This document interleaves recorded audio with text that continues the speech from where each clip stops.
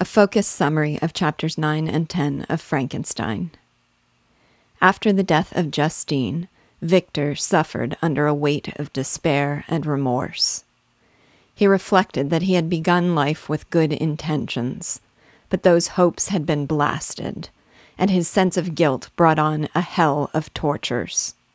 Solitude became his only consolation.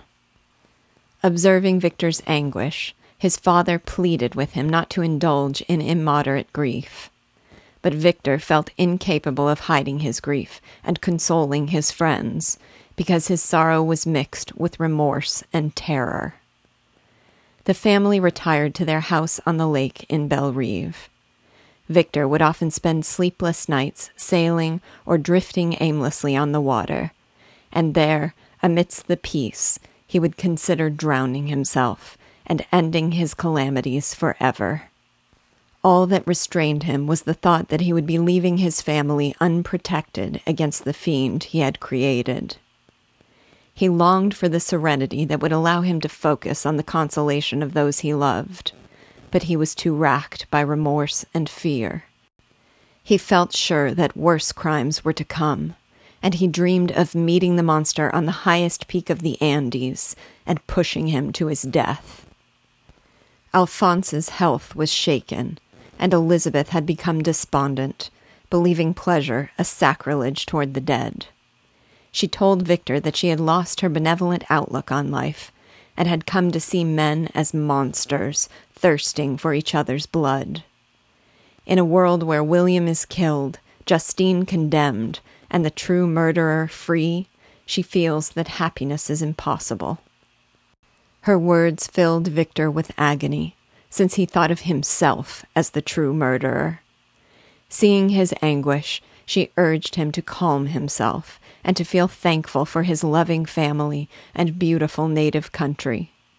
But nothing, not even her tender words, could redeem his soul from woe.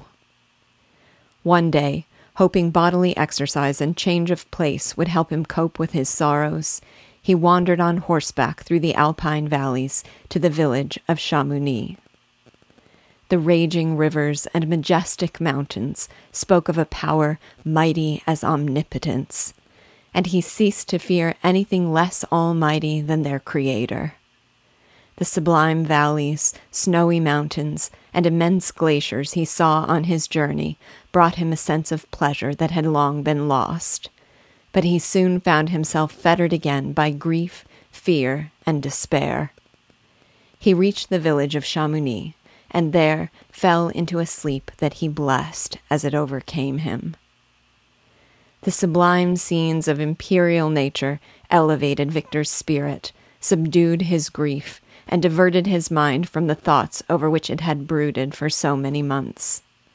But when he awoke the following morning, melancholy again clouded his every thought. He resolved to ascend to the top of a mighty glacier, the sight of which had once filled him with a sublime ecstasy. The trail was precipitate, and the scene desolate, with its somber pines, vast mists, and dark skies. After arriving at the top of the ascent, Victor spent 2 hours crossing its uneven surface, until he reached the bare rock of the opposite mountain. Gazing upon the stupendous scene below, his heart swelled with something like joy. And then he beheld the figure of a man bounding over the crevices in the ice, and, as he neared, perceived that it was the wretch whom he had created. He trembled with rage and prepared to engage him in mortal combat.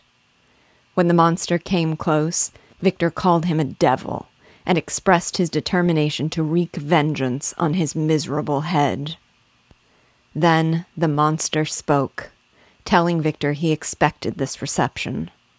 He called himself the most miserable of creatures, and he rebuked Victor for detesting and sporting with the life of the being he created.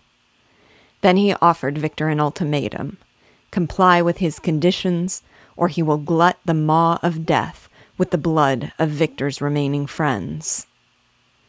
Victor gave vent to his rage again, and sprang upon him, But the monster warned him that miserable as his life was, he would defend it. He called himself a fallen angel. He had been benevolent and good, but misery made him a fiend. He said that if Victor would again make him happy, he would be virtuous.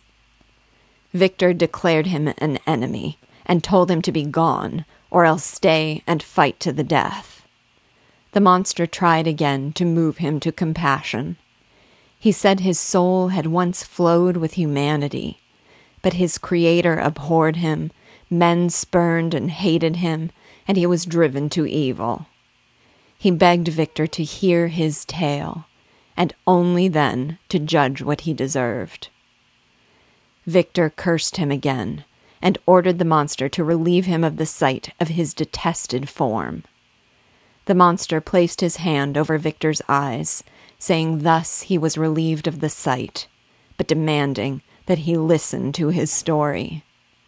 He warned Victor that it depended on him whether he would forever quit the neighborhood of man or become a scourge on their existence.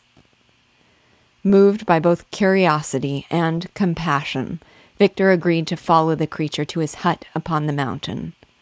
They crossed the threshold, the monster with an air of exultation, and Victor with a heavy heart. And sitting by the fire, the monster began his tale.